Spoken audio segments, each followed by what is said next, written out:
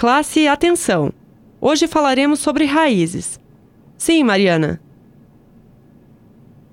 Mas, professora, não estamos na aula de português. Eu odeio botânica. Sim, Mariana, estamos na aula de português. Hoje vamos falar sobre as raízes das palavras. Mariana, você poderia ler o primeiro parágrafo da página 254? Sim.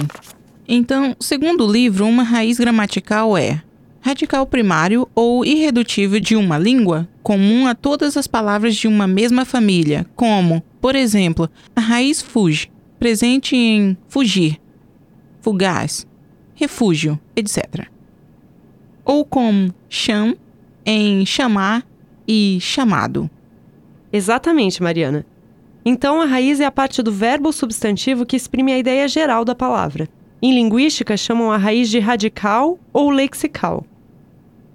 Não é assim que chama a parte fundamental dos caracteres chineses? Sim, Mariana. Você poderia nos dar uma definição de caracteres? Sim, meu dicionário fala o seguinte: um sinal, letra, símbolo, número, sinal de pontuação ou qualquer figura usada na escrita. Excelente!